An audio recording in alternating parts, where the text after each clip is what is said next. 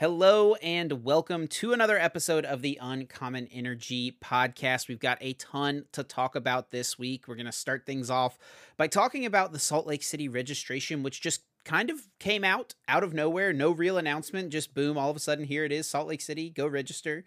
We've got our early impressions of the new Pokemon TCG expansion, Lost Origin.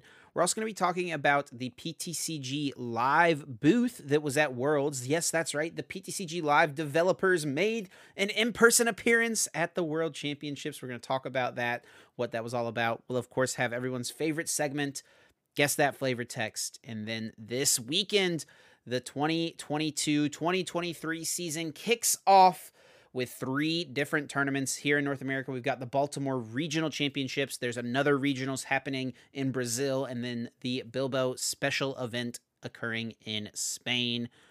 I am ready to get into it. My name is Trainer Chip Ritchie, and as always, I'm joined here by my co-host, Azul GG. What's up, Azul? How we doing? How's your week, man? Pretty good. Getting back into the swing of things as far as content creation goes. You know, like the I feel like that is the sentence you've said the last like 5 episodes. Yeah, but I feel like this is like I guess not back to the swing of things, but I've actually been grinding for a couple weeks now, which is I have noticed you've been posting a lot more videos. Yes, which is something I've not been able to do for a while. Well, actually, I just got back from Worlds 2 weeks ago, 3 weeks. It's been a little while actually. 3 weeks, yeah. Yeah, okay. But yeah, now with the new set out and everything, feels good to be, back to uploading daily on the YouTube, streaming almost daily, stuff like that. And unfortunately, it's going to get cut a little bit short here towards the end of this month. Pretty busy, couple regionals and a wedding to go to. So I'm not going to be doing that much content over the next couple weeks, but trying to get as much as I can done now to hopefully stay caught up over those weeks. But how about you, Chip? How was your week? How's the first first couple of weeks of parenthood been now? It's good, man. It's good. It's still crazy times, still a lot of new things. I actually have to give a big thank you though, real quick, to the Pokemon company who sent my son a gift, a bunch of how-to books about with Pokemon, ABCs 1, 2, 3, shapes and colors, a bunch of plushes, and then a kind note welcoming a new trainer into the world. It was really cool. They reached out to me and asked if it would be all right for them to send this little gift to baby Samuel, and of course I was like, please, thank you, that is amazing, very kind of them. So thanks to the Pokemon company for that. But yeah, being a parent has been it's still something we're learning about. I feel like we actually got pretty lucky early on, and he wasn't crazy crying and fussing through the night, which is probably a little abnormal. Like, we actually would have to set alarms to wake up to feed him at night. Like, he wasn't like crying, waking us up, which is what I think happens a lot of the time. But now, a couple weeks in, he's found his voice a little bit, we'll say, being a little bit more restless through the night. So we have been sleeping a little bit less the last few nights compared to the last couple weeks, but things are good, man. Things are good. It's good to hear. So we are going to kick things off this week, starting with the Salt Lake City Regional Championships. Now, we've talked a ton about registration for these Pokemon regionals over the last few weeks. It seems like things have been in a pretty good spot as far as for Baltimore, Peoria. Things were, there was a little bit of drama around Baltimore's registration, but overall, the announcement came. People were able to register. I think you can still register for both events. I don't think that they're quite capped, which is definitely a good sign as well. I went online because I'm not registered for either of them and tried to see if I could register, and I didn't get stopped. But I do believe both are over 1,000 masters for the TCG, so really good sign. It seems like it's going to be a really strong start to the season for the Pokemon TCG, which I'm a big fan of. But then out of nowhere, the Salt Lake City Regionals registration drops, and this feels like people kind of got blindsided by this. So how did you find out about it, Azul? Did you get registered? Did you get a spot in there? Yeah, I did get registered. I don't think it's filled up yet. I actually don't know. I guess you'd have to go over there and check, to be honest, because I can't. I'm sure it's not. I have I can see the go to registration button available, so I think that means I will attempt to register. Give me one moment. Yeah, go through the initial process. But yeah, no, I just saw it in a tweet from another player, Alex Wilson. Just saw their tweet and they were like, "Yo, for anyone who didn't know, because most of you probably don't know, registration is going to be up, it looks like, for Salt Lake City in 30 minutes. And I was like, oh, wait, what? And I went over to the RK9, the RK9 page, and yeah, it was 6 p.m. Mountain time. I don't know why they would use the mountain time. I guess that is where That's Salt where Lake Salt is. Lake But City is. nobody knows mountain time. Just convert it to EST or PST, and so many more people will, like, people look at mountain time. They're like, I don't know what time that is. That's a like, fake time zone, honestly. It is. That's the fakest of time zones. Like, mountain time is the fakest unless you actually live somewhere where mountain time is. So that was the first thing. It was like, well, they probably should have converted that to EST or PST to make it easier for people, because like those are the big time zones. Like, I'm not trying to be discriminating against other time zones. Those are just the two big time zones. No one cares about Central or Mountain. Nobody's gonna come after you because you're not gonna get canceled. Someone's gonna come talking for trash about time. Mountain Time, bro. It's Mountain okay. timers are gonna be coming out of their mountains and crawling out from under the mountains. Or they're just dwarves that live in mountains. Yeah, the dwarves from Lord of the Rings are coming out of their mountain and come after me for calling out Mountain Time. But yeah, no, I just saw it on Twitter. It just dropped on Twitter. No official tweet from the organizers or Play Pokemon, just the community, coming together, realizing it was happening, putting the information out there for everyone else to see. And yeah, I got easily registered on time. I'm pretty sure you can still register. You can. I just tried to register. It is still open, so it'll probably still be open when this episode actually goes live, because we're, a little bit in the past right now, but not too much. So if you haven't registered for Salt Lake City Regionals, you should probably go do that still, just to be safe, or Baltimore or Peoria, if you plan on going to those, go register for those as well. But yeah, it kind of came out of nowhere for sure. And part of the issue here, I think, is the fact that the organizer does not have social media. There is no Twitter account to follow to get live updates from Team Northwest, I believe, is the group putting on this regionals. So if you don't know, I've got this tweet pulled up here on the YouTube channel showing Christopher Szymanski giving a little bit of information here to everyone. The regionals this season in North America are kind of broken up into 3 different organizers. We got the East Coast, which is going to be run by Overload Events. That'll be Baltimore, Toronto, Orlando, Charlotte, and BDL. I don't know what airport BDL is. Charlotte. Well, that's going to be Baltimore. No, BWI is Baltimore. Oh. It's one of the later ones. Anyway, but, hang on. I think I've got the regional schedule pulled up here. Hartford. It's probably Hartford. Okay, and yeah, I'm BDL. But I've never flown into a BDL. I've flown into Hartford all the time. Yeah, I also think it's funny that Christopher put all the airport codes as the locations instead of like the city. That is helpful, to be honest. It is. And then the middle of the country, or the Midwest, whatever you want to say, is going to be Central is going to be day 2 events. There's going to be Peoria, Arlington. Man, I really should have looked up these airport codes before I started reading this. But yeah, just kind of all the regionals that take place in the middle part of the country. And then there's going to be Team Northwest, which is going to be all the Western stuff, Salt Lake City, like we mentioned. And as you can see here on Christopher's tweet, there's no symbol to go to their account and get updates or anything like that. So they don't really have any social media. So really the only way to get updates from them is to just check their website and just refresh and hope to get more information.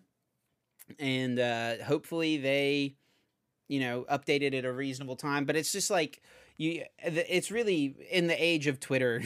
It feels like that is the best way for there to be announcements, or either on Twitter or on the official Pokemon website. That would really be kind of the what should happen for these regionals is there should be a tweet from Play Pokemon, and there should be a post on the Pokemon website saying that these registrations are live for these tournaments when they go live. But for some reason, that has never been a thing. I think Play Pokemon's tweeted a couple times. Just for the internationals. Okay, just for the internet, which doesn't make any sense. These are Play Pokemon is the what is it? It's the organized play of the Pokemon TCG, VGC, Unite. Like that is like the encompassing of all the tournaments being run, right? They don't run the tournaments, so I guess you could argue Play Pokemon actually runs the ICs, right? Whereas they don't run the regionals.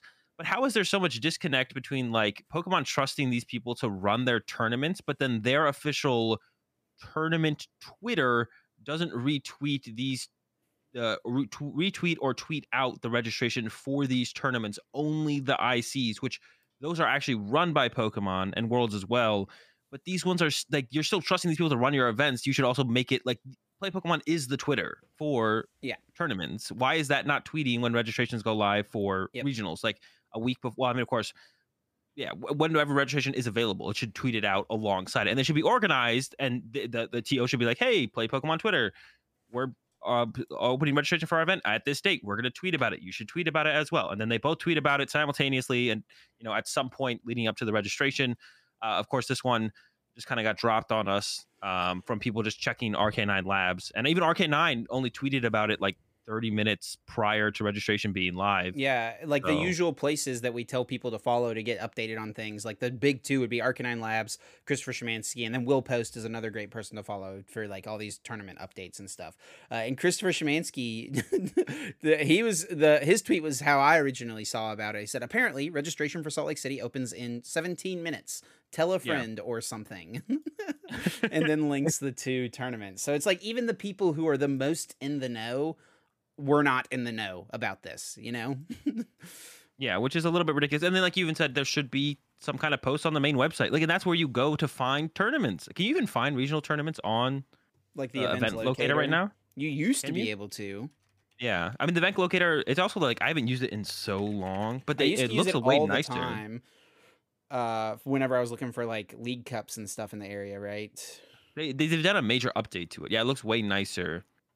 I just googled Pokemon event locator and it's like apparently there's a tournament coming up on the 17th near me. What do we got going on? Is it like Pokemon? Because I think Pokemon League is back, right? So yeah, that's probably what it is.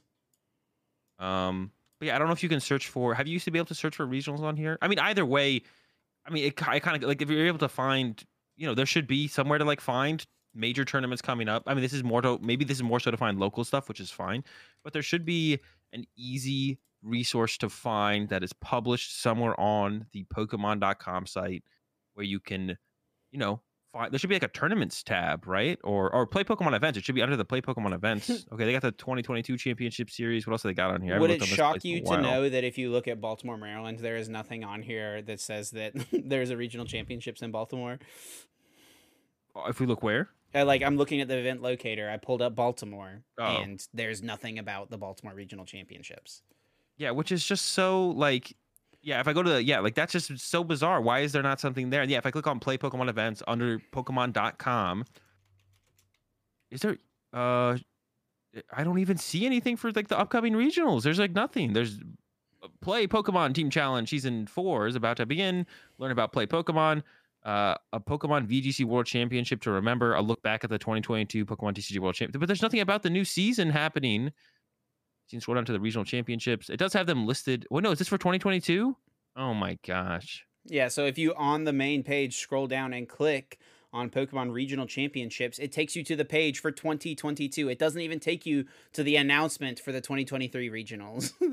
They're just always the website has just always notoriously been so far behind, and there's really no good excuse or reason for it. Yeah. And then somewhere here under when you click on Play Pokemon Events, it should be like one of like the new posts should be register for the Salt Lake City Regional Championships happening, yada yada yada. And then when you click on it, it should just like take you to a page where you can then click on a link to take you to Arcanine Labs to register. Yeah. But I don't know, it just feels so weird that it doesn't do that. Like that is just so bizarre. But yeah, I have to find out it on Twitter from unofficial sources. So you got to go out of your way to like stay a little bit connected on Twitter, I guess. And I guess Facebook as well. I'm sure it got posted over on Facebook, but I would definitely say Twitter is the spot to get your information nowadays for keeping up with this kind of stuff, which apparently you have to go out of your way to keep up with now. It's like getting worse as the season begins. So we've had an event registration process for all three of the organizers now. We had Overload Events, who's doing the East Coast. And once again, we're just talking about North America here, since that's where Azul and I both live. Obviously, there's a whole other set of processes for these events that are taking place in other parts of the world. But here in North America, we've got the East Coast Overload Events, the Central Day 2 events, and then the West Coast being Team Northwest. We've had regionals for all three, Baltimore, Peoria, and Salt Lake, as far as registration goes at least. Overload Events registration fee was $68.90.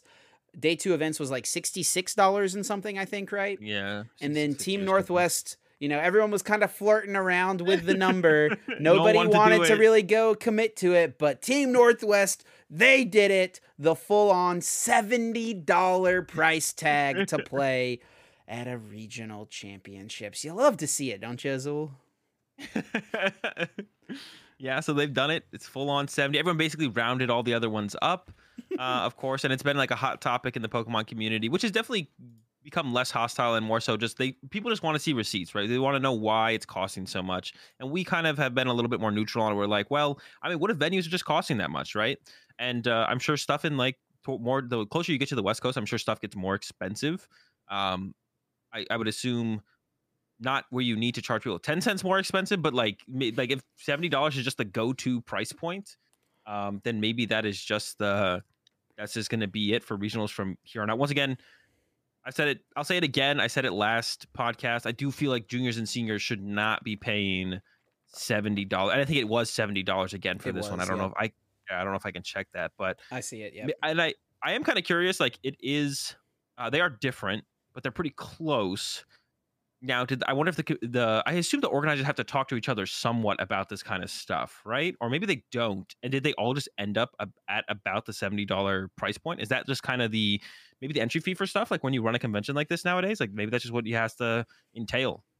Yeah, I'm not sure that. I mean, it could definitely be the case, but once again, we just don't really see where the money's going. It's just like that you're having to pay $70 to play in the tournament. It is what it is. There's really no point in harping on it much more because we talked about it the last couple weeks now. But yeah, regionals are more expensive. The cost of doing business is going up. If you want to play, you gotta pay, and it turns out the price to pay is $70 from here on out. So budget that into your plans through the rest of the season, depending on how many regionals you're planning to go to.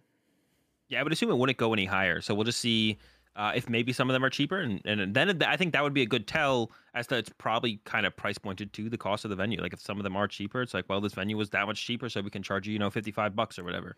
I mean, So we'll have to. surely it's much cheaper to host an event like this in Peoria, Illinois, than it is in Salt Lake City, right? So I mean, Yeah, but is that it wasn't a big $4 a person cheaper, or should it be more than that cheaper? yeah. Or do That's you a good just question. set a blanket price? This is what all of our regionals are going to cost this year. So now when we see any overload events regionals, are they all going to be $68.90, or is it going to change between location? Or when we see Team Northwest, are they all going to be $70, or will once again it change depending on the location? And the West Coast ones, like you mentioned, are generally more expensive destinations. It's generally more expensive to get to the West Coast as well. Even if you live on the West Coast, I feel like a lot of the times it can be a bit pricier anyway. But Yeah, and maybe that's why a couple of the numbers are a little bit weird, like the 69.90. Maybe they took the average. Maybe they just took the average of what they would have to charge for each different venue. At least for those two, like they were like, well, for this one we could charge 55, but this one we'd have to charge 75. Maybe they took all those numbers for each of the regionals they're going to run and they just averaged it and they came up with 66.50 or whatever it was. also, before we That's move on, I do want to say we are having our first regionals this week in Baltimore. We'll talk about that shortly.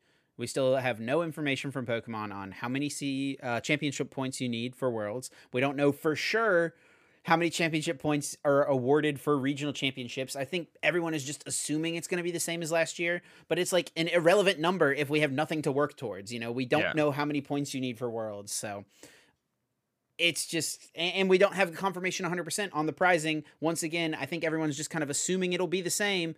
It would just be really nice for that information to have been confirmed before we actually play the first regionals. So I mean, not having that information is putting people in a little bit of a questioning state. It'd be nice to have that information like before you booked flights and hotels and like decided to travel or take the weekend off. Like, and that's not maybe as big of a deal. A lot of people, including myself, would just like to go to Pokemon events, hang out with friends and just play in the tournament competitively. And it's a little bit less so like a huge tie, especially for like people who are like local. Everyone's going to still, even if they don't play to try and get their Worlds invite, a lot of people still just want to go and play, right? But and I don't think it'll be that egregious one way or the other as far as pricing goes or CP is, that it would be like this, all of a sudden a ton of people wouldn't have gone to this depending on what they end up announcing, but it still would be like, it still just kind of feels like that's the natural order of the information flow in the current day and age where we should already know that a month ago or when they initially announced regionals at Worlds, like Also, the day no before announcement Worlds. yet for the Latin America International Championships date, which I think is becoming Yep. an increasing. The longer they wait, the bigger of an issue it becomes for the players because booking international flights is not cheap, and the longer you wait, the more expensive they get. So people are just kind of handcuffed, hoping that Pokemon will announce that date soon. It just hadn't happened. Yep. Yeah. I mean, yeah. There's a lot. They're really behind this year, and I mean, it's just sad to see because I feel like they were getting better pre-COVID Yep. a little bit, but now it's just kind of just lost all progress, and we're just no announcements for. And like once again, like I even mentioned this, like they've had 3 years to come up with their plan for CP, for pricing, to get the dates for the. Well, I guess maybe the dates for the LAIC is a little bit different, but if they want to like restructure things as far as CP and prize support goes, they've had 3 years to do that. Like this should have been announced And so they had long even ago, less to do right? if it's just going to be really similar, right? Yeah. So, Copy paste, update the see. website, you know? I did think I saw one comment on Twitter, and it didn't get a ton of traction. I didn't see too much else talking about it, so I don't know if there was any legitimacy behind that. But someone mentioned that like TOs now have the responsibility for the prize support. Is basically what the gist of their tweet looked like. And that was kind of their thing, like in defense of the $70 prize. I forget who tweeted it, and I don't know how I much did not legitimacy see there is that. behind it. Yeah, and there was like no traction behind it. I didn't see anyone else mentioning it, so I kind of wrote it off. But now that we're talking through everything, I did remember seeing something like that they Huh. took on a bigger burden this season. I don't know where their information came from, so I don't know if it was legit or anything. But I mean, that could be it. Maybe the TOs are having to put up the prize support, and maybe they're just waiting for the other TO to announce. They're waiting for the other TOs to announce what their prize support is, so they can try and match it or do better or something. I don't know. Hopefully, Pokemon. Because as far as I know, Pokemon provided the payout for I believe so, yes. cash payout. They've always provided that, and they provide the booster boxes, I believe, as well. And then everything else is on the TOs. From there, like they give them the money, the prize pool, and then the TOs put on the rest of the show. Besides the stream, the stream is also run by I think it's ESL. I don't know. I used to be ESL at one point, but someone's doing else is doing that besides the TOs. They just have to find the space where they go. But so I don't know. I mean, if that's it, that would make a little bit of sense as to why it's maybe being delayed. Who knows? Hopefully, we find out that information soon. In the meantime, we will all be sitting here waiting as patiently as we can. But moving on, of course, there was a new Pokemon TCG expansion that just released this past weekend, Lost Origin. I wrote in our outline Lost Origins. I keep doing that. I was doing that so much when I was like my initial like titles for YouTube videos and stuff. I was putting origins and Lost everything. Origin. Well, Lost There's Origin just just one sounds origin weird. that got lost. Yeah. Not all of them. We only lost one. All right. Well, you start ranting about that. I gotta let the cat out of the room. I'll be right back. Azul's got an anxious cat here. But yeah, the new set came out this past Friday, so it has been out on PTCGO and PTCG Live, I believe, for a few days now. Set's been out on both PTCGO and PTCG Live, so people have had a chance to kind of play, experiment. There's been a couple tournaments with the new set legal. Azul, you've been streaming a bit. Like we said, you've been getting back into the swing of things with content. So what are some of the decks that you have played, and what are some of the standouts to you? What are some of the flops? Obviously, it's still a little early, and we'll go into kind of more thoughts on Lost Origin next week. But for now, just early impressions on the set. I mean, the Lost engine, whatever you want to call it, seems fairly good. You know, the Comfy, Colress into Mirage Gate sometimes not actually, with stuff like Cramorant. And just some kind of the Lost Box decks. You don't actually need the Mirage Gate to pull off some pretty big attacks. So all that seems good. Giratina, not the new Palkia, I don't think, which is a good thing. Not like the next in the line of, Mew, Arceus, Palkia. We're not getting another one, which I think is probably for the best. It's not to say Giratina is bad, but it's not the next broken card that's going to be 30% of the meta. I'm looking at some of these results here from the online events that have been completed, and there's like a ton of Kyurem Palkia. Like a ton. There is some Kyurem, yeah. No, not some. Like a ton. Like it seems I think, like a huge amount of what has been played so far in these tournaments. I mean, it's like a new deck, right? So a lot of people want to play. I don't know how good it actually is. It kind of just seems like Ice Rider. Like I don't know how it's that much better than Ice Rider. Of course, I haven't played with Kyurem yet, Played with Zorak, which is definitely better than I thought it was. Um, Once again, nothing broken. Nothing seems truly broken from the set. A lot of good stuff. I think the biggest thing to come out of it in general is the Lost engine and just how many decks it really can enable to be, reasonable decks as opposed to kind of just being bad. So yeah, the Lost engine, biggest thing to come out of the set, and everything else has seemed pretty solid so far. So that's really cool as well. Like, yeah, stuff like Kyurem, Giratina, Zorak, they all seem solid, which is cool. Like we haven't had a set like this that has felt so well rounded, I feel like, in a while. And of course, I'm sure some of these will end up being quite a bit worse than they initially seem, even with some tournament results behind them, because people just want to play the new stuff. And if everyone's playing new stuff, even if your new stuff is bad, no one else's new stuff is great yet. So you're going to beat them anyways, right? So lots to learn still, but very, very much enjoying it so far. Yeah, I've only played a little bit personally.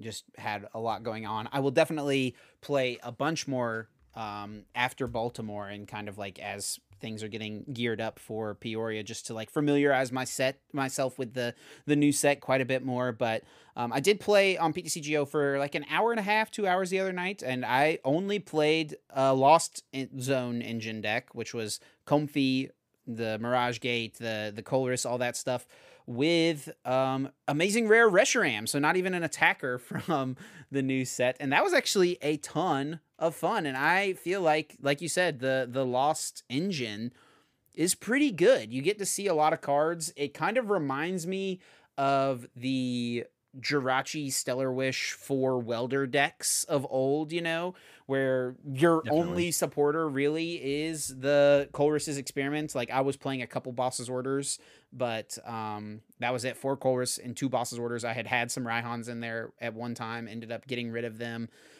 because you just kind of want to fly through the deck, it feels like, and get to that 7 cards in the Lost Zone very consistently on turn 2.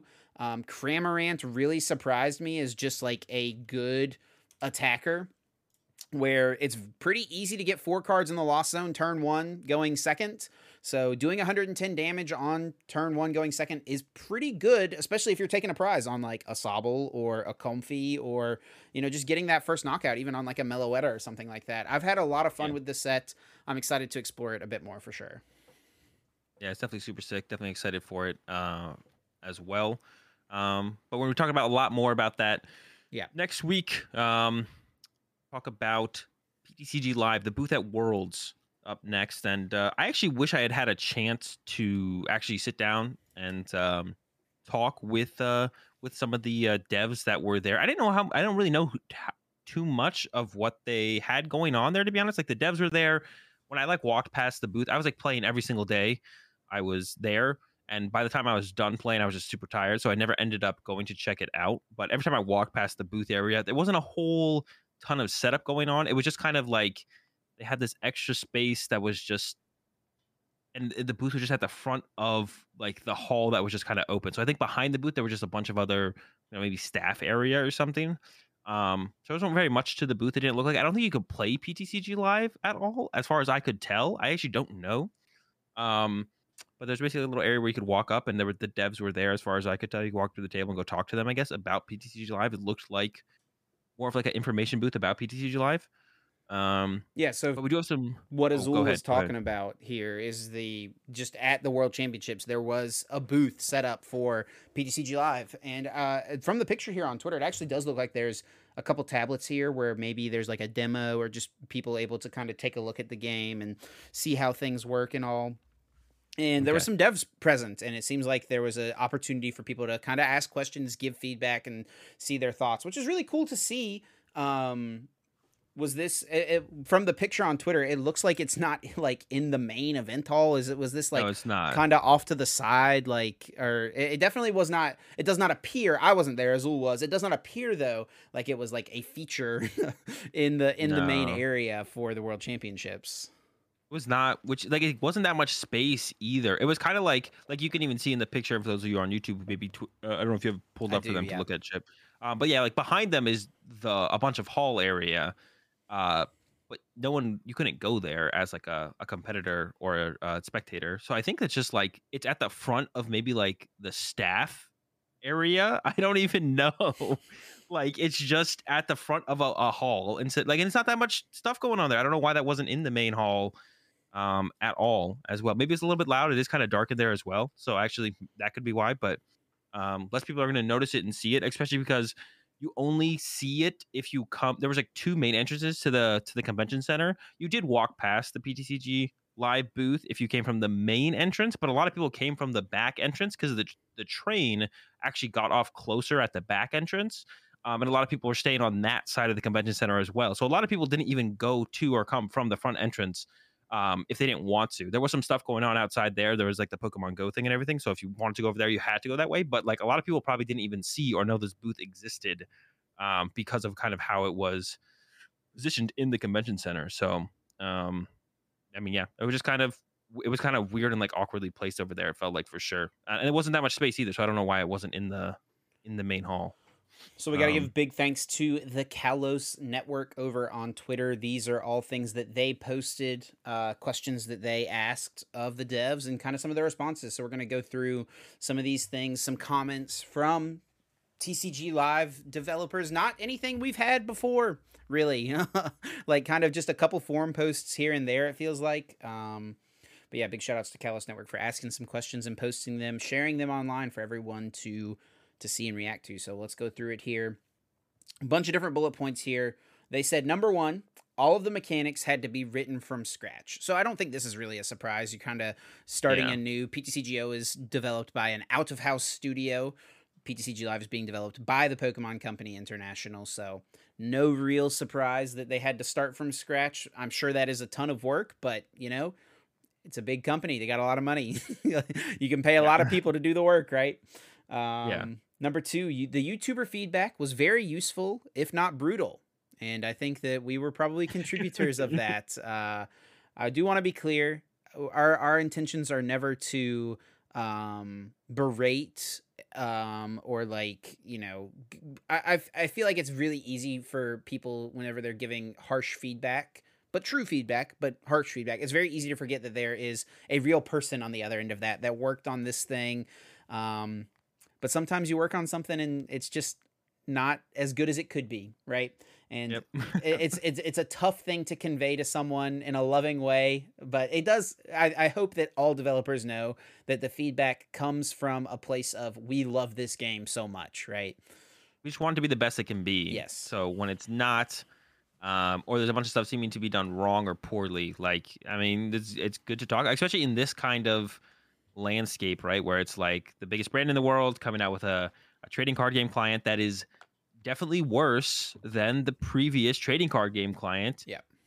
In just like an enjoyment standpoint. There's obviously some, like the crafting system is obviously great, but that does not make up for, like, I'm not going to sit there and craft cards on stream for 8 hours. You know what I'm saying? Like, that's not all I want to do on PTCG Live is craft cards. I want to play some games of Pokemon, but it's a very unenjoyable experience overall. So, yeah, I mean, there's a lot of work to be done. It still feels like, which is like, I mean, yeah, there's that first bullet point of all the mechanics had to be written from scratch, which is crazy. Like, they admit that.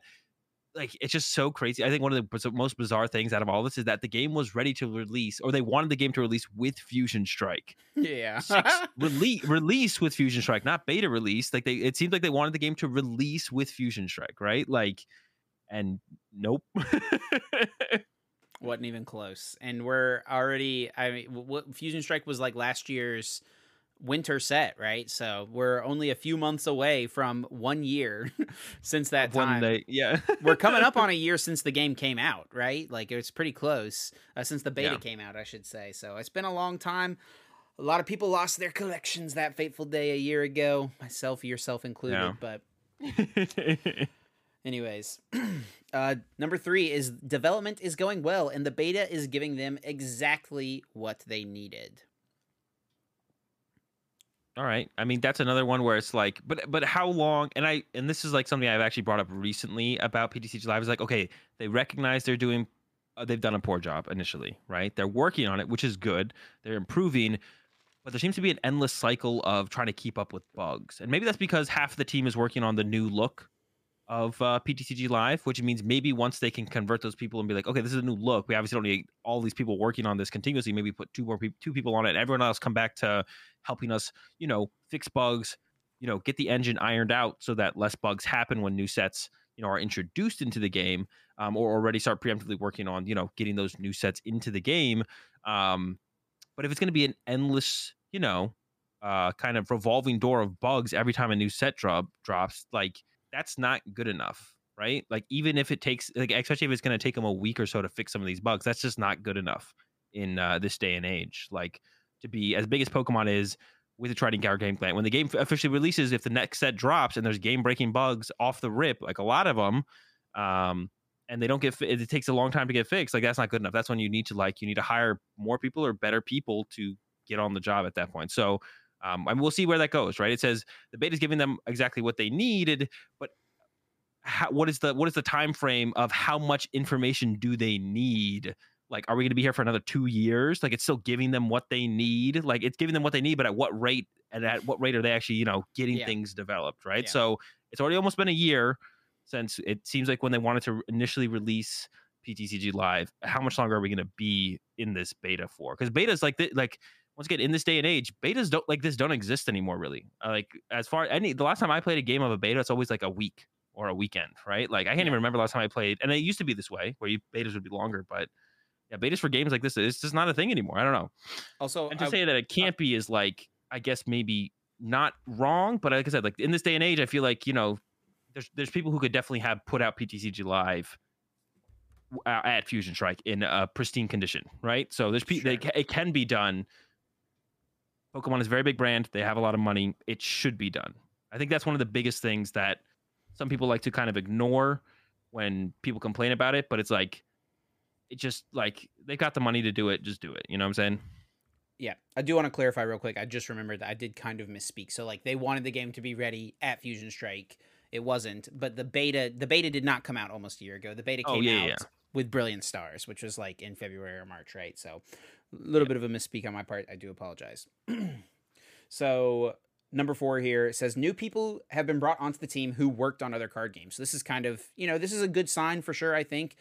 Having more people, I don't know if this is replacing people or just expanding the team, hopefully. Just expanding the team, because I think the more people working on it, probably the better, right? Just getting more hands on deck, dealing with all these different potential bugs and all these interactions. And I mean, because there's so many, I can't imagine I know very little.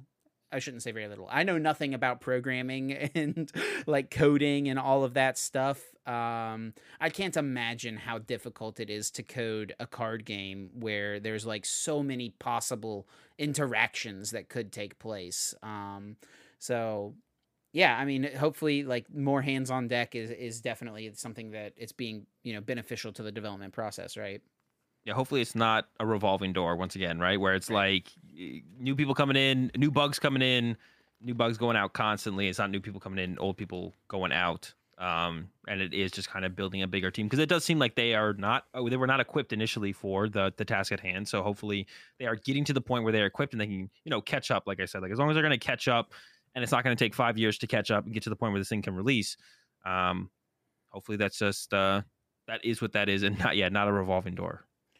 So there's 3 parts to this tweet. So that was all of part 1. Part number 2, a couple more bullet points here from questions. It was clear that licensing is stopping them using any related Pokemon content other than the cards. So I think this is in reference to, I've seen people talking about wanting to have, like in the Yu-Gi-Oh! Master Duel game, you can have like a little Kuribu or like a little Yu-Gi-Oh character person, I think, on your side, right? And people were talking about like, why can't I have a little Pokemon character? Or why can't I have, instead of these ugly avatars, why can't I have like Misty or Ash or Lance, like one of these cool characters from the game? And so I think that's probably what this is in reference to. It's kind of weird that the Pokemon company is having trouble licensing Pokemon intellectual property, but I mean, things get a little confusing when you're dealing with the Pokemon Company International versus the Pokemon Company versus Creatures versus Game Freak, right? Like, there's definitely a lot of moving parts here, I feel like, right? Yeah, that's weird. And they're so weird that there's that big of a disconnect, that like it almost seems like Pokemon does not trust TPCI, right? The Pokemon Company does not trust TPCI, you said right? it, Or that seems to be the disconnect. I mean, at that point, I almost wonder, why didn't just the Pokemon Company make? Maybe that's the question we should be asking, is why didn't the Pokemon Company make a new trading card game client? And maybe TPCI, like one of the things that I bring up a lot is like, or Nintendo, right? Like one of the things I bring up is like they have the money. They are Pokemon, which means they are the Pokemon company, which means they are Nintendo. But maybe this is all in house from TPCI, and they don't actually get the money to put this together besides their own budget, right? So that's one thing I bring up, and I've seen a lot of other people bring it up is that theoretically this is Nintendo. They have the money, but maybe they don't have the money, which then begs the question: is just like why didn't just the Pokemon company just make this client instead? Like that's what I'm curious. That's something now that I've like Yeah. read this bullet point. It's like they can't actually use Pokemon stuff, like, which is weird. Besides the cards, like that's a little bit weird. Like, does the Pokemon company just not trust TPCI to not ruin the Pokemon image to some extent? Yeah, it's definitely weird. And now that we kind of are talking about it, it's got me kind of thinking like, I mean, I don't think that the Pokemon Company International has developed any other Pokemon games. Like I think there might be some like little kitty games on the Pokemon website and stuff like that, like little flash games, right? Yeah. Um I think there's some stuff like that, but like when you look at things like Pokemon Unite and Pokemon Masters and Pokemon Go. Like these are all games that are developed not by Nintendo, not by the Pokemon Company, but not by the Pokemon Company International. They're developed by actual game development studios, right? Yeah. So I guess that's probably the Pokemon company contracting them to do it though, right? Like that has to be the Well, the I mean, yeah, I don't know though because like I mean, it's them or Nintendo, right? It's not. It's one of those two are being like, "Yo, Tencent, make dude, this I game," think the right? licensing stuff, I think it does get really weird with like, I think it's like a 3-part ownership of the Pokemon brand between Pokemon Creatures and Game Freak. I think like they all have their hands in it and then they're like exclusive to Nintendo console. Like, I don't really, dude, this business stuff, I think is where things get really confusing, right? Someone up high in the Nintendo side is just like they just need to give TPCI at this point. I guess at this point, I think initially, like, I mean, if we could go back, I would say they needed to go buy, the hire like a game studio, um, and send some people over there who know the Pokemon TCG and give them a butt ton of money. At this point, maybe they should give. At this point, though, this is where we are. So maybe they should give TPCI some more money and just be like, yo, just like here you go. This can give you more people or whatever resources you need to get this game in line, because it definitely it feels like it's too slow to me. It still feels like it's taking too long, and that's one thing I'm scared of. Is like we're going to be here for another 2 years still. Yeah, that's definitely a big concern, right? And then part 6 here says they said currency is unlikely to change from what we have now, and that Pokemon had no intention to make money from the platform. They want it to be very accessible, which I think is like a very noble cause, a very good thing to desire. But also at the same time, money's a really good motivator. And if they were making a game that they were intending to make money on, they would maybe be motivated to make it a little better, or if they knew they were going to make money on it, they would have a bigger budget to make the game better because they'd have more people and better people working on it, right? Yeah, and I think people like. No one like the one of the things that people disliked about PTCG Live is the fact that they couldn't buy stuff. Like that is one of the things that came I up. think It's like, some why people can't dislike it, but buy I think stuff? some people are very much. I think as soon as you put money to the game, it does instantly turn some people off of like wanting to play it, especially like something like Yu-Gi-Oh or Magic Arena and stuff like that. I think the idea of pay to win, right, comes to mind for these people. So I understand their thought process of wanting to make it accessible, but I mean, I'm definitely someone who would be fine, spending $5 on a deck box on PTCG Live. Like, it doesn't have to be to buy Exactly. the cards. It can be to buy the extra Cosmetics. stuff. Yeah, exactly. Yeah, and you could be able to buy cards if you could keep it at its current state and just like allow people to buy stuff and get like deck boxes, dice, or I guess not dice, damage counters, deck boxes, coins, and then allow them to buy cards as well. But you could even keep it at its current state of accessibility, right? You don't have to change that if you really don't want to. Just give people the option.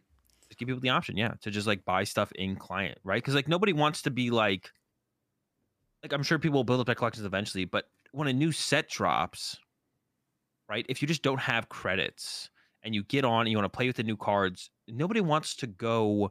A lot of people don't. A lot of people like convenience, right? A lot of people don't want to go to a code site and buy a bunch of codes and then input the codes and then open the packs from the codes and then get the credits. They just want to click buy 10,000 credits and then create their new Yep. Giratina deck, right? So there's just no reason to not have that there. I feel like to have that option, and then also create content around it in forms of or not content, cosmetics around it, with the purpose of those being like not maybe not purchase only, but obviously make them more expensive to the point where you either got to like grind for a little bit, or you pay $10 for a couple cool deck boxes, right? Or like even like play mats or different animations in the background or whatever, like stuff like that, right? And then you make profit, and then people are happy because you can then hire people to make the cool deck boxes and animations and damage counters and coins, right? Yeah. So I I mean, mean, it's it's always unlikely a win-win. unlikely to change though. It does not seem like they Yep. want to make money from this game. Um, which I don't think is like the worst thing. But Yeah, I don't think I it's the end of the I world. personally wouldn't mind throwing a few bucks at the game every now and then. Yeah, if And there's then cool new cosmetics because of it, for sure. yeah. And then part three, the final step here from the Callus Network. Once again, big shout outs to them for the info. The UI has been hard to code for. Sorry, the UI has been hard to code for as it needs to fit multiple formats. Phones and iPads are considered important as their data shows that a lot of people use these devices on the old client. So I think that this is something that the general like hardcore PTCGO base does not realize, because I feel like most PTCGO, like the people who are playing in limitless tournaments and the competitive players, are usually playing on a computer or a laptop, right? But I think that a huge amount of the player base of PTCGO, like the Pokemon Trading Card Game Online, like probably 90% of the player base of PTCGO is just random people who have gone to the App Store on their iPad and typed in Pokemon and found the trading card game and play with like the little theme decks and play in the little tournaments, right? That is like a huge, like overwhelming majority, most likely, of the PTCGO player base. Yeah, I would actually be curious to know that number, to be honest, which you can't really see. One thing I will say to this um, is this isn't something new. Like if you play Hearthstone on the computer or you play it on your phone, they're both fine and enjoyable. But there's a big disconnect. I've not played PTCG Live on the phone, but I know it's not great on the computer. And that's all I need to know. I don't have to play it on the phone and see it's great to know it still sucks on the computer, right?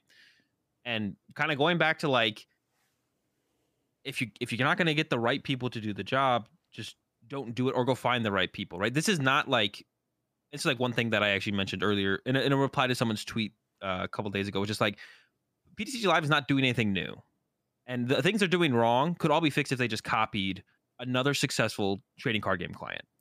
This should not be a thing that comes up and is a problem, is that the UI is hard to code for people on for multiple formats, right? Phones, iPads. Like, this is something that everyone does, and it works fine as far as I know, right?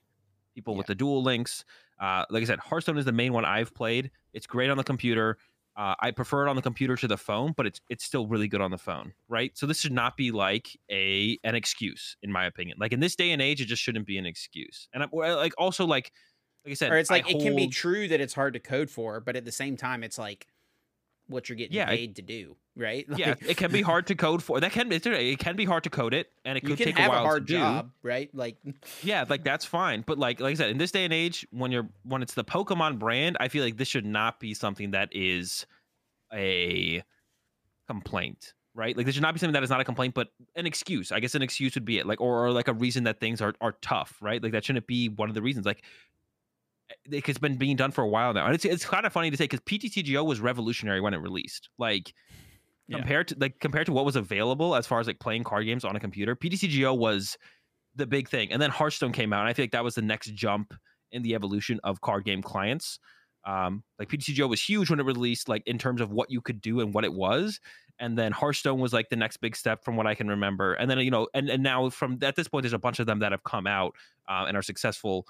And but that's what I'm saying. Like, now that we're getting PTCG Live, PTCGO was a brand new thing. It was doing a bunch of new cool things. PTCG Live is coming up short on what everyone has innovated up to onto this point, and is struggling to just do the things that everything else does so well and smoothly. So, like, yeah, it's another, just feels bad for PTCG Live in that kind of with that kind of mindset on it. And then the final Me. point here, no news on better releases. I don't know if that means like, other areas of getting the beta or anything like that. No news on beta releases, but expecting a big-ish one to come out soon. So stay tuned. Maybe there's something coming soon. But honestly, in the world of Pokemon, coming soon could literally mean 3, 2 4, years. 5 months. Like, It's who probably is just like knows? the new layout, right? I would assume the big release, big news But is like gonna they be had the already new announced layout. that before this, so it can't. I don't. If that's it, that's sad. Okay. It's I got mean, to be I something guess better than that. it says no news on better releases, but expecting a big. I said, is that like a big update? Does that mean a big update or like a big announcement? I think If that it's a big means, update, then I think it would be the board change. If it's a big announcement, then it would be something else, right? yeah, I guess that's true. I'd assume. So PTCG Live still kind of sitting in limbo, purgatory right now. It's unknown, really, exactly where things are at, where we're going with it, but we just got to kind of hold our breath and we'll see on the other end, right? Yep. Just hoping, holding out, but like not for too long. Like Yeah, please at not for some too long. yeah, I mean at some point it's just I think becomes a little bit ridiculous. Like and yeah, I mean I don't think there's like I know Andrew's thing is scrap it. But I don't think that's happening at all. I think this is what we're getting. Um and then hopefully it does come out to be a great product at the end of it all. Like that's what I'm saying. Like to close it all out here at the end. I know me and Chip are harsh. I'm very harsh. A lot of the content creators in the space are harsh. That's what a lot of people hear.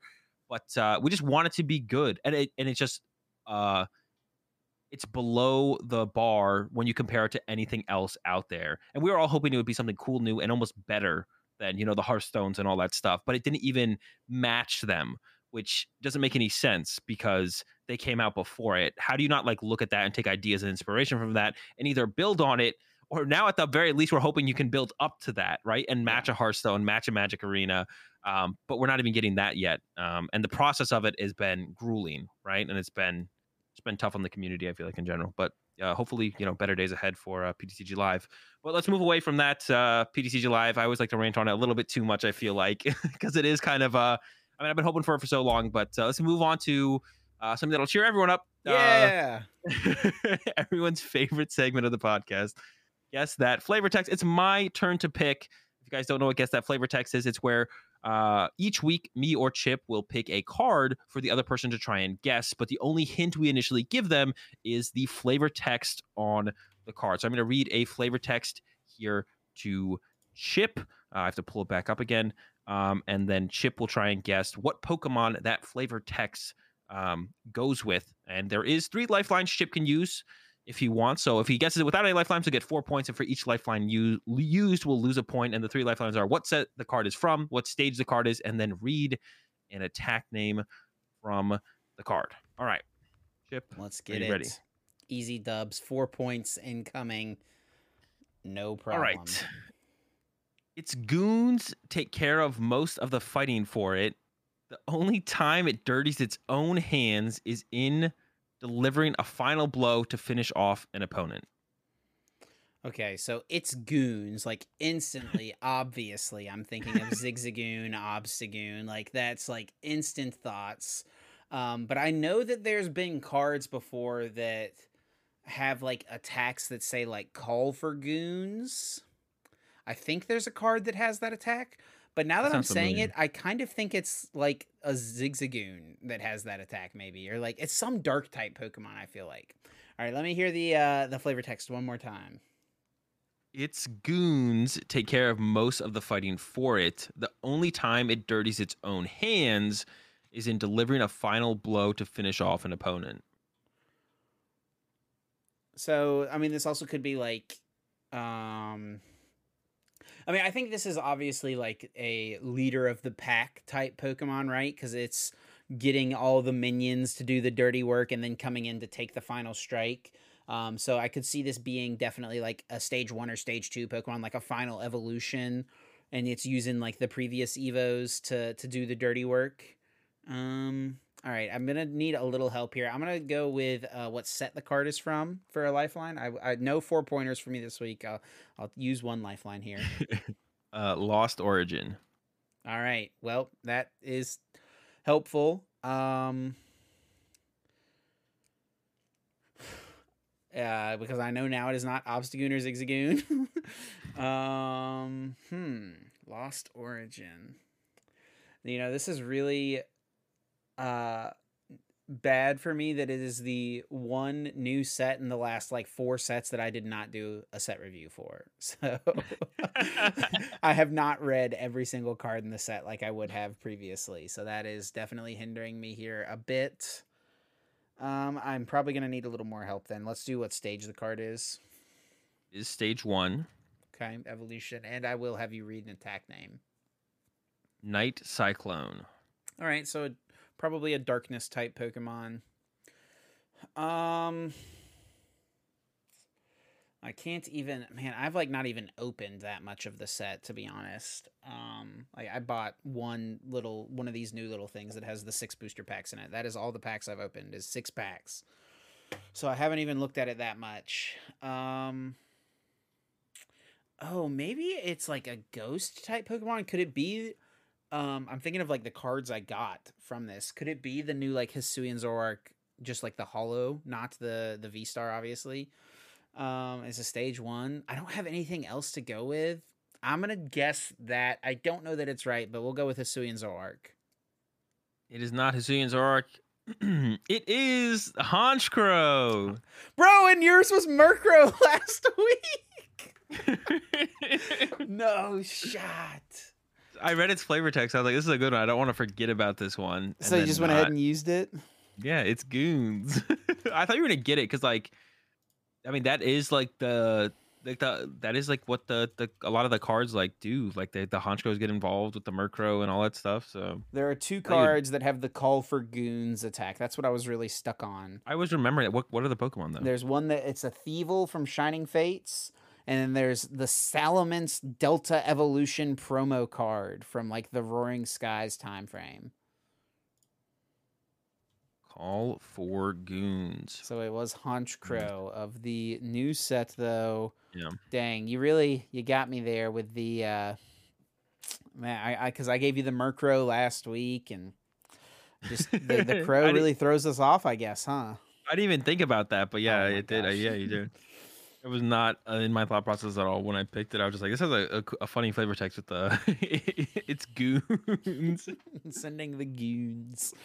All right. Well, I guess we're still all tied up, and that's gonna do it for the flavor text this week. We'll see if I can pull ahead of Chip next week. Finally, I don't know if I've ever been in the lead. I don't. Who's the first person to guess one? Actually, you definitely have been in the lead. Yeah, I got the lead for the lead. first time. Oh, you did. Yeah. I got 3-2. Yeah, you were in the lead most of the time. This week we've got the last set of major tournaments of this format before Lost Origins is legal. Got Baltimore Regionals. Lost Origin is legal. We got Baltimore Regionals.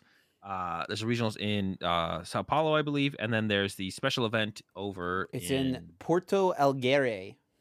Oh, okay, which is still in Brazil. Yeah, in Brazil, and then Bilbao Special Event. It's back. Everyone's favorite special event, the premier event of the year, happening in Europe. So 3 more events in this format. I'll be playing in Baltimore.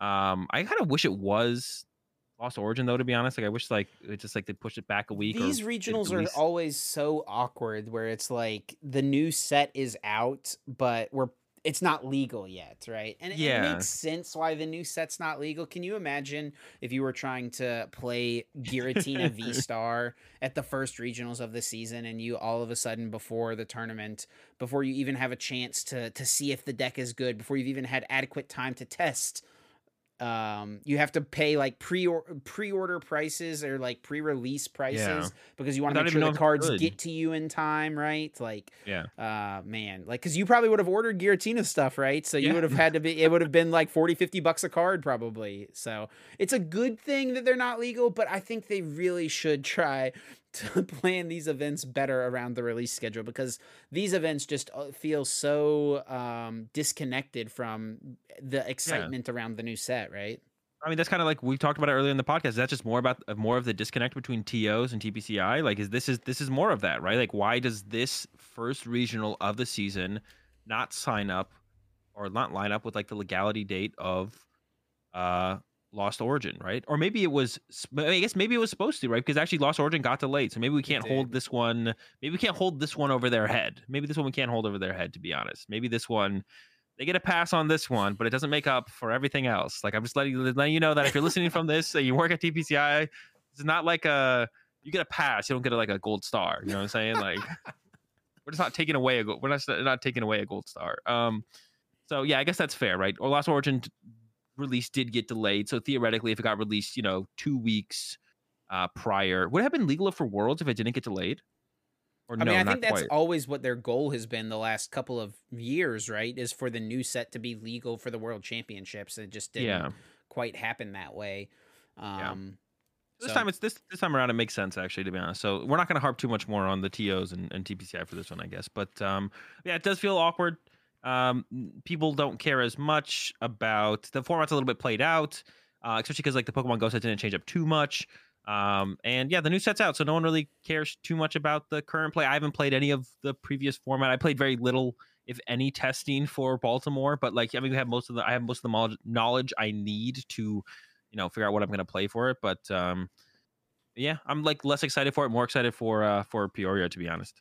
I think that's where a lot of the competitive players kind of sit, but like everyone is still going to this tournament because, I mean, I think a lot of people are going obviously one because it's the first regional of the season. So there's a lot of people who this will be their first regional. So, that is definitely something that is exciting for those players. And Yep. then also, all the competitive players are obviously trying to compete to get championship points to try to earn stipends towards the Oceania International Championships. Because if there's one internationals to earn a stipend for, it's definitely Oceania because it is the most expensive one to get to by far.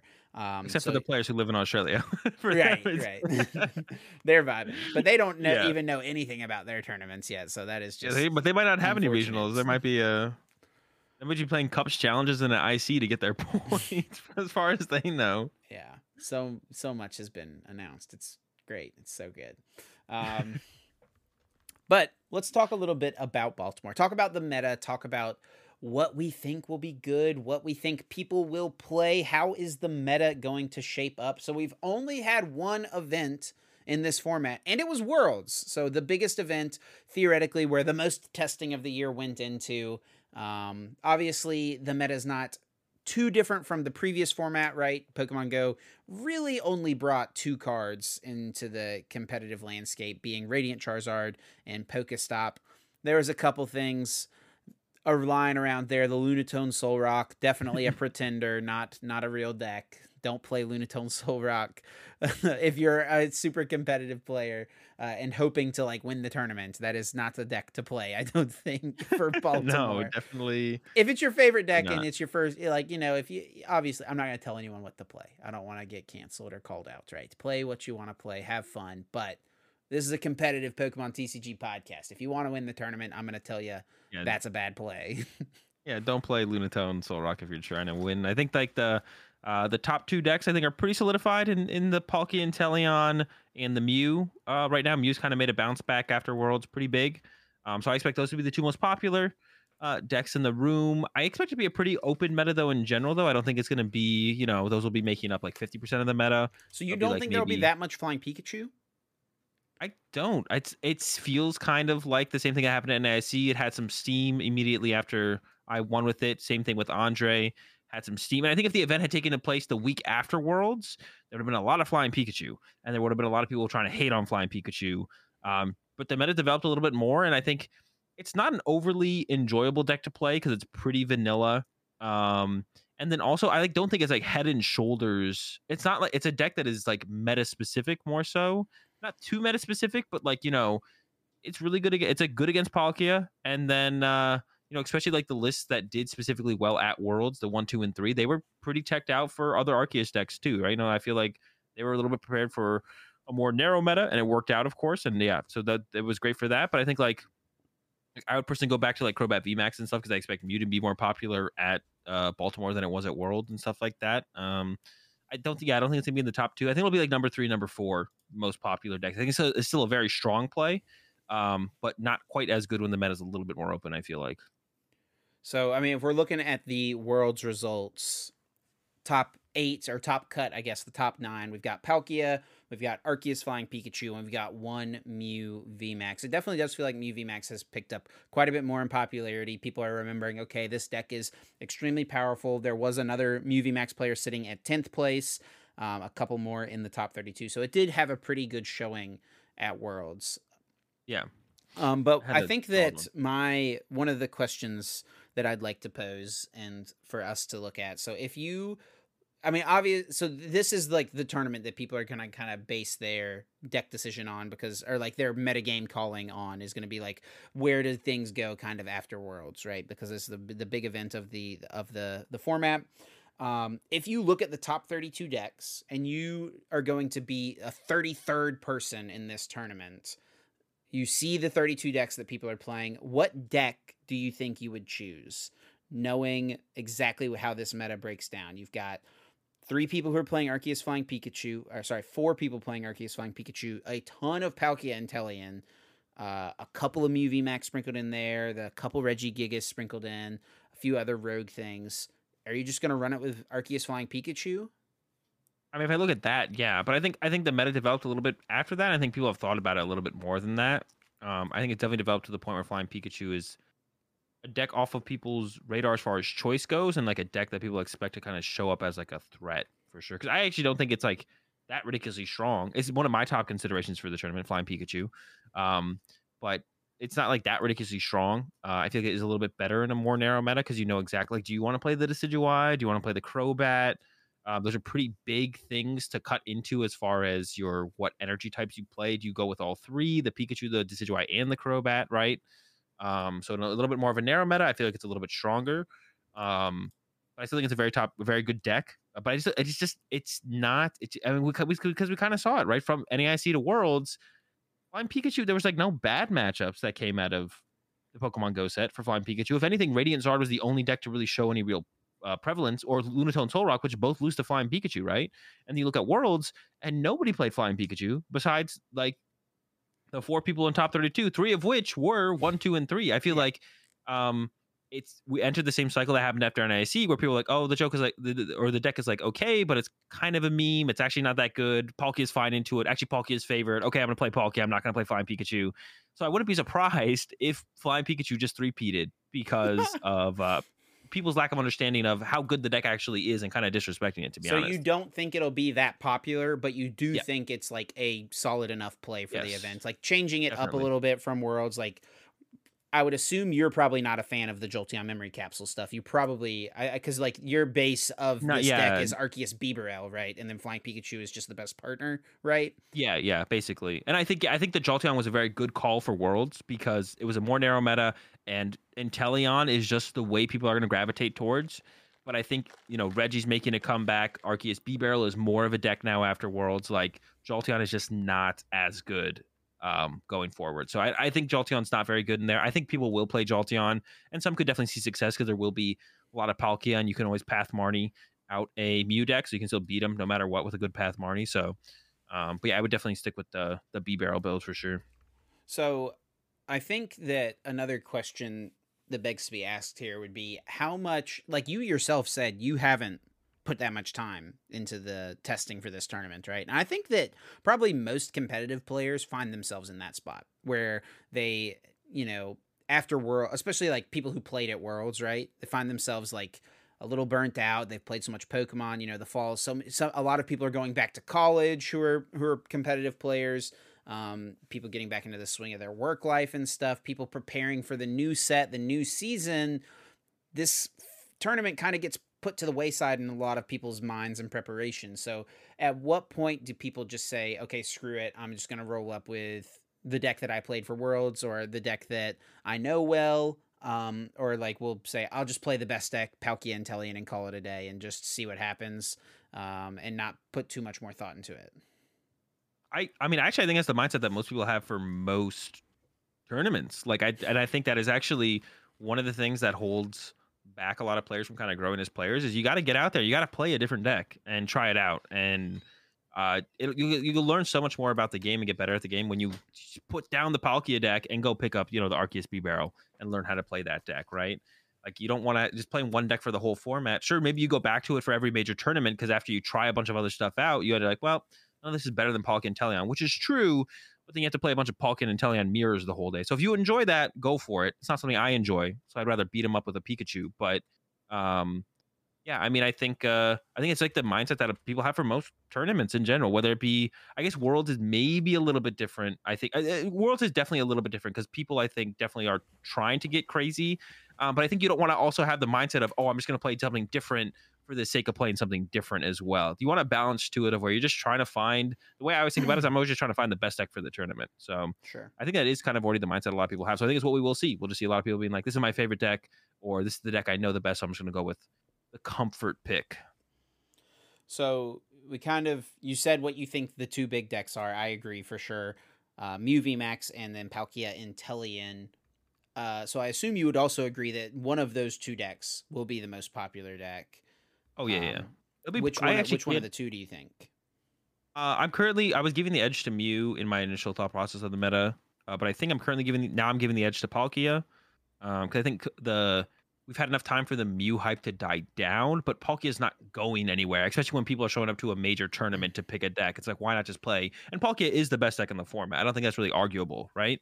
The easiest to tech out for whatever matchup. You can even put Abominable in there and beat Mewtwo v Union, right? So like the deck can be teched however you want it to beat for whatever you want to beat. Put Empoleon in there to really beat up on the Lunatone Soul Rocks, right? Like you have so many options and stuff. So like the deck is definitely the best deck in the format. Or so put the Empoleon in there if you're getting ready to beat up on some Comfies. I think that's going to become a staple in Lost Origins format. That's going to become a staple for sure. So now I'm trying to lean toward, as we get closer to the event, I think Palkia Inteleon will be probably the most popular deck, but I wouldn't be like, I'm not going to be shocked if it is Mew. One of those two for sure. My bet would be on Palkia, I think, though. Yeah, I think I definitely lean towards Palkia Inteleon being the most popular, for sure, in my mind. But once again, it kind of goes back to that.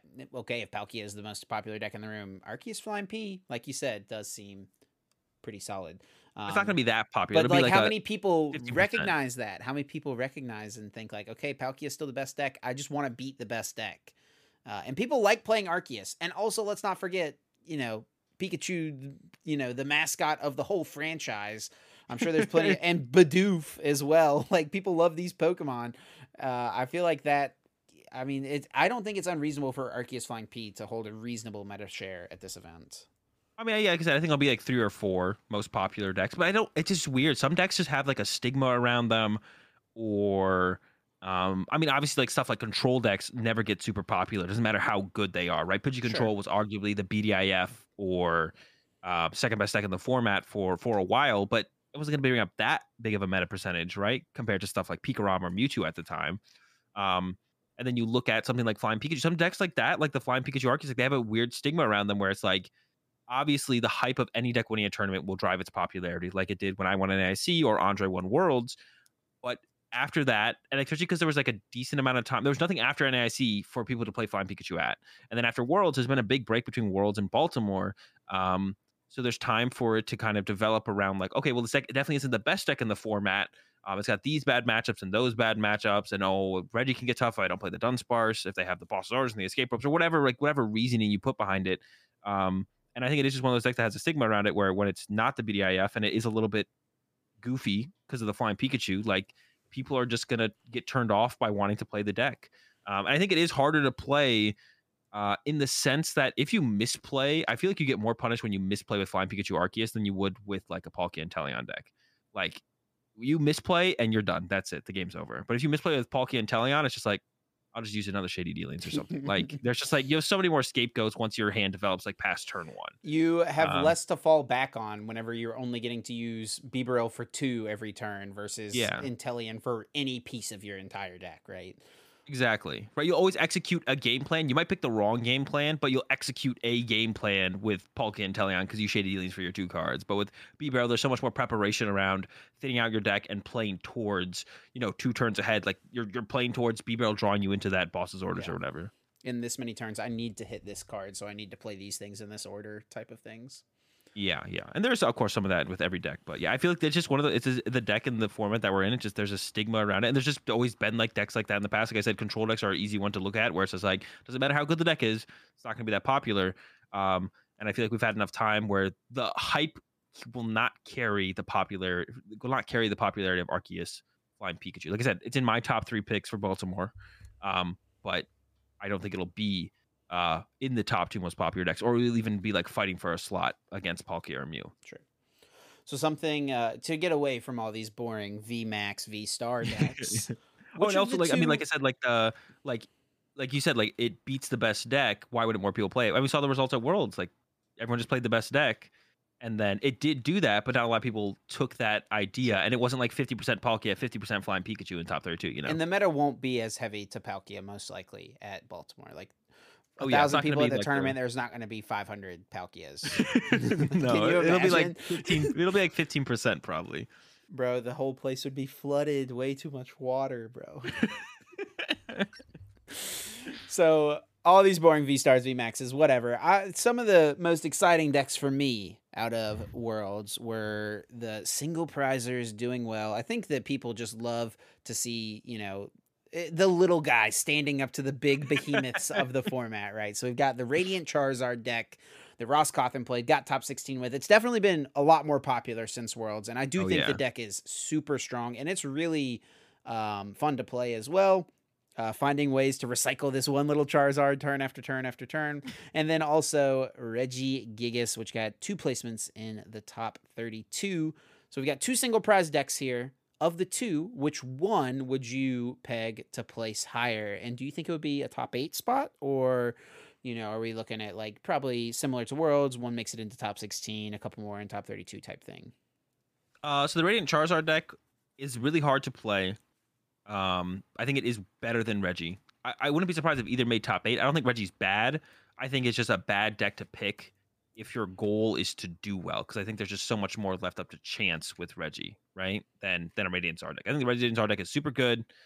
I don't think you really lose heavily to any of the major decks. Even Flying Pikachu, if they don't rock Roxanne, like I feel like Marnie doesn't really do that much, and you have some solid lines to get around the Flying Pikachu. You could even, if you're really scared of that matchup, you could throw in like an escape rope to really help you out and make that matchup a lot better. And if no one's running Roxanne in their Flying Pikachu B-Barrel decks, then like they have no way to hard lock you out towards the end of the game. So yeah, Yeah, I don't think people will be playing Roxanne. And I don't know that people should be Yeah. playing Roxanne in Arceus Flying Pikachu. I mean, you might feel different. Obviously, you won with a Roxanne in your deck, but I listened to an interview with Andre on the Tag Team podcast. And one of the things he talked about was how when he was testing Arceus Flying Pikachu for Worlds, kind of one of the early decisions he came to was that he just shouldn't play the Roxanne because it's a one of in a deck where you can't go fetch it out at any time like you can with Inteleon, right? So just rather play for Marnie, and Marnie path is still pretty good through the middle of the game. So if you brick your opponent for a couple turns off Marnie path, that's going to be good enough usually anyway. Yeah. Compared to Roxanne in the late game. Yeah, I mean, for the list Andre played for what he expected, I think that's fine. But like against the Mew matchup and the Charizard matchup, like the Roxanne does a lot. It just does a lot, and especially when you play something like if you play something like the Luminion, you can just go find it. Especially against the Mew matchup, right? Either they're not doing very much because they didn't bump your stadium, or they bumped your stadium, so then you can go Luminion for Roxanne, play Roxanne, right? And then against the Radiant Charizard matchup, you just have enough time to find it. And no amount of Marnie slows that deck down. The Radiant Charizard deck, once it sets up, does not care if you Marnie them every single turn in a row. 4 cards is a lot of cards for that deck to work with. So, yeah, I definitely like the Roxanne more headed into Baltimore. I think for Andre's list and what he was trying to beat, I think it makes sense to not play Roxanne. But moving into Baltimore, I think I would rock the Roxanne for sure. Rock the Roxanne. For me, I think between the two, which one I think would place higher is probably Radiant Charizard, because I do think the deck is better. I think there will be more Regigigas doing well, though, through the tournament because, like you mentioned, the Charizard deck is harder to play. But I think, I wouldn't be surprised to see some really good players pick the deck up and try to do well with it. I would not be surprised to see either of these 2 decks in top 8, similarly to you. So another fun one here, a surprise pick for top 8. So obviously, I think we're expecting to see Palkia make top 8. We wouldn't be surprised to see Mews and Arceus Flying Pikachus, or even Radiant Zard or Reggie. We wouldn't be super surprised to see any of these things kind of sneak their way into top 8. Do you have any other surprises, though? Is there anything out there that you think might find a way to sneak its way in? One of these other kind of rogue decks or tier 3 decks, like these things that pop up every once in a while? I'll go with like maybe Arceus Aggron, to be honest, because like that deck, like The Aggron. yeah, I think I mentioned it maybe on the podcast last week or the week before. When I looked at the deck, I was like, this deck looks terrible. There's no way. But then I played it and I was like, well, it actually kind of works out. You win a lot of games, more than I thought you would. So yeah, I'll give it to the Arceus Aggron. I know some people like play like it was played towards the the end of the format. Like people actually play the deck. It wasn't like one of those decks that is like looks weird, is weird. One person makes a top 8 at a regional and then no one picks it up and tries to make it work. But no, some people were playing it, so I think yeah, I'm gonna give it to the Arceus Aggron because actually the deck's pretty cool. My answer is going to be the same as it was for the World Championships. It didn't make top 8, but there was one player in the top 32, Christian Labella, Oh playing no, the Arceus Duraludon. Now, that is so bad. I don't think Arceus Duraludon is very good, but I mean, you can't deny that like it just has auto wins or like really positive matchups out there. Like the deck, and it does lose to those positive matchups sometimes, but every deck loses to its positive matchups sometimes. I think that, on paper, Arceus Duraludon has a shot. Has a shot. I could also see, like talking about Arceus Aggron made me think about Milwaukee. I could see Blissey actually squeaking in. Like I wouldn't be surprised to see a Blissey. Or a Mewtwo V Union as Yeah, well. I could also do it. There was a little bit of Mewtwo V Union hate from the Palkia lists at Worlds. Do you think people keep those techs in the crabs and the Empoleons and stuff? Empoleon is also like don't underestimate Empoleon as an answer to Mewtwo V Union. Not because the Empoleon itself does anything to the Mewtwo itself, but because the only way that the Mewtwo V Union deck functions is by using Gormandize every single turn for the first like 10 turns, and you can't use Gormandize if there's an Empoleon in the active, right? Yeah. I don't know. The Crabominal was like okay as an answer for that. I don't know if it does too much else outside. I guess it's never a terrible attacker, right? If you play Goon and Quick Shooting, kind of like James and Kywin did. Oh, I think it like can one hit KO a Duraludon, right? So yeah, and Stone Journer. Like I mean, that's what I'm saying. Like even if you go up against like a mirror match, it's not like opening it would suck, but it's not truly dead. You could attack with it turn 2, I guess, right? But it's like one of those things where I think it's only really good against those high HP Pokemon in 1,000-person tournament where those decks are going to be making up 1-2% of the meta share. I probably wouldn't specifically rock a counter for the Mewtwo V Union. But like I would probably if I played Palkia Ice Rider, I would probably play the Empoleon for sure. Like because the Empoleon in there is like good against Reggie, and then it's also good against that matchup, so it has a little bit more versatility. And speaking of the Palkia Ice Rider, a deck that you played at Worlds, you yourself got a top 32 finish, and testing partner Grant Manley got top 16 with it. Deck does seem pretty decent still. I know between Milwaukee and NAIC, you didn't really see a reason to change off of Flying Pikachu. You made a couple adjustments. Is this kind of a similar situation for you going into Baltimore? Like you played the deck, it did pretty well at Worlds, you're a couple wins away, whatever it was. Things didn't quite go your way to get into top 8. You made top 16 at Milwaukee into winning NAIC.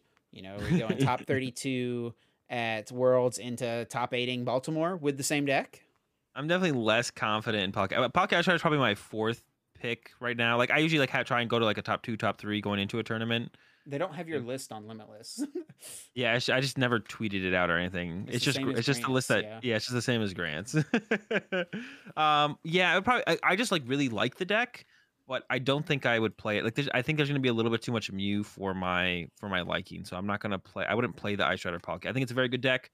You do have a really good matchup spread, to be honest. You can kind of beat anything, which is why I really liked the deck overall. Like there's no bad matchups. You have some really good matchups as well. Like your Arceus, your matchup against Arceus decks in general is just insanely good. Got some really good matchups. Don't have really many that bad matchups, but the Mew, like I said, the Mew, I'm expecting it to be most popular, second most popular deck. So I'm currently straying away from the Ice Rider. But if I really can't pick between anything else, it is one of my favorite decks to play in the format in that format right now. So I would maybe consider it just because of that. If I really can't feel that comfortable about anything else. And then one more deck I wanted to talk about for sure. Something that was touted as one of the best decks for Worlds and was pretty absent from Worlds. Maybe it's picked up a little bit in play now, and that is the classic, good old-fashioned Arceus Intellion, just the basic water version. the Sharon's Cares, kind of the Arceus that we knew for the last 5-6 months that just really didn't do much at the World Championships. Do you think there's Yeah. any cause for that deck to have a resurgence, or is the fact that it doesn't have a great Palkia matchup still too much for it? I think it will have a resurgence. I think it'll be for a lot of bad reasons that the players who choose to play it, and probably some poor judgment. Or maybe just a love of Arc Intel. I think it is a little bit. It's kind of funny. I think it is a little bit more of an American deck as well. So, That's true. I think it is a little bit of an American deck. So I think that will lead to it being a little bit more played in Baltimore. There's no real hype behind it, but I don't think that really has too much. I think it will be up. We'll see a little bit of a resurgence. Not too much. It's not going to be like the top. It's not going to be Mew, Arcantel, Palkia like it has been in the past. I think it'll be like 5th, 6th most popular deck. It'll probably be right there, and maybe it could bump up to maybe like 4th, but I still don't think the deck's very good. So I wouldn't recommend playing it, but I think it'll be a little bit more popular than we've been seeing. And I think there is cause to like the deck for this weekend, right? Like if you think Arceus flying, like if you just look at the world's results and you're not following the online meta, you're not listening to the podcasts, you're not watching Twitter and stuff like that, you just look at the world's results, you see Flying Pikachu 1 2 3. Those decks, all 3 of those lists look like they lose to Arc Intel with Dunsparce, right? Well, I mean, 2 of them have Jolteon and Decidueye, so I think those, like the Jolteon list, I think you're probably unfavored against. But I don't like, think like anyone's really expecting Jolteon to be Yeah. the mainstay, right? Like I don't think so. No. I think most people who play Arceus Flying P are gonna go after the winning list with the Bibarel, because Bibarel is generally just consistency is good. The Jolteon lists from the Japanese players are very clunky, right? You just try and make your opponent's deck clunky as well and be like, all right, here we go. Exactly. And the fact that everything in the deck attacks for 2 energy attachments like makes it work enough, right? Yeah, definitely. So yeah, no, I could see that. Yeah, and if you do slap a Dunsparce in there to deal with the Decidueyes, you are definitely favorable. You have your ordinary route to recover. It doesn't matter if they play 4 boss. Having to go away to boss Dunsparce multiple times is not ideal. So yeah, no, I could definitely see it like that being one of people, but I think that's a misguided reason or a poor judgment call still in the end. Like I don't think Arc Bibarel is going to be that popular, or Arc Flying Peak in general. So I think it would be a poor reason to play Arceus when you're just going to get bopped by Mews and Palkias probably all day. Well, any last closing thoughts before we close things out here for Baltimore Regionals? You're going to be competing. It doesn't feel like you were mentioning, it's not, these in-between tournaments at the end of a format, whenever the new sets come out, it's kind of like thrown off to the side. How do you expect that, mentality for a lot of players to play a role in like kind of just the overall emotion of the event and like how you finally decide on a deck? I mean, I pretty much have all the information I want, from the format to like make a deck decision. So I'm not too worried about that. I don't think it'll I think people will be a little bit maybe lazier with their deck choice, like you kind of mentioned, than maybe, other tournaments that would have happened in this format. People will be a little bit lazier, right? Like just comfort picks, best decks. There's a lot of Palkia. I'll play the Pikachu, right? Those kind of like where they would have put a little bit of extra thought in and maybe played something different, right? Tried a little bit harder to make that meta call.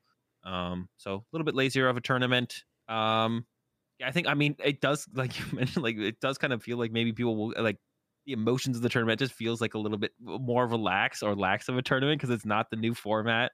And a lot of people will probably excited to be playing the new cards. I'm sure a lot of people will have new decks on them to play, throughout the weekend, where that after they've dropped or just, on Sunday when they're done playing or whatever. A lot of people are going to have the new cards with them to be playing with. And maybe even the side events will allow new cards as well. So people will be able to test out some of their decks at the side events. We'll see. But no, I'm excited to be there. If you see me and want to say what's up, be sure to do. I still have a couple of the dice on me because I forgot to bring them to Worlds. I forgot to bring the dice with me to Worlds. So I have a couple uncommon energy dice on me, and I'll have them at Baltimore Regional. So if you want one, just say what's up and ask me for a die, and I'll hook you up. But excited to play and compete again, though, for sure this weekend. Any last comments from you, Chip, head into Baltimore? I don't think so. Yeah, excited to see kind of what ends up doing well. I mean, am I excited? I'm kind of excited. No. No, I'm excited. I always love seeing the results of Pokemon tournaments. I hope my hope for Baltimore is that someone just really sends the format out with a bang and like Aggron VMAX wins the event, like something crazy. That'd You be know, sick. That would be cool. Yeah. that's what I'm hoping to see, and hopefully it'll happen. We'll see though this weekend. And thanks to all of you for listening, following along with us here, either on YouTube or on your favorite podcasting platforms. And if you want to support the podcast, the best way to do that right now is to subscribe to the YouTube channel. We're closing in on 3,000 subscribers here on YouTube, or by leaving a rating on your podcasting platform. Those things go a long way in helping new people find the podcast. So we really appreciate all the support as always. And if you want to follow along with us, with our Pokemon journeys, with our lives, you can do that over on social media. The best place to do that really is just Twitter. You can follow myself at Trainer Chip. You can follow Azul at Azul_GG. And you, of course, can also follow the Uncommon Energy podcast at Uncommon_Energy. Yep. Thanks to everyone, as always, for all the support. Good luck to anyone going to any tournaments this weekend. A couple regionals and the special event over in Bilbao. And we'll catch you all next Tuesday at 7 a.m. Eastern. Peace.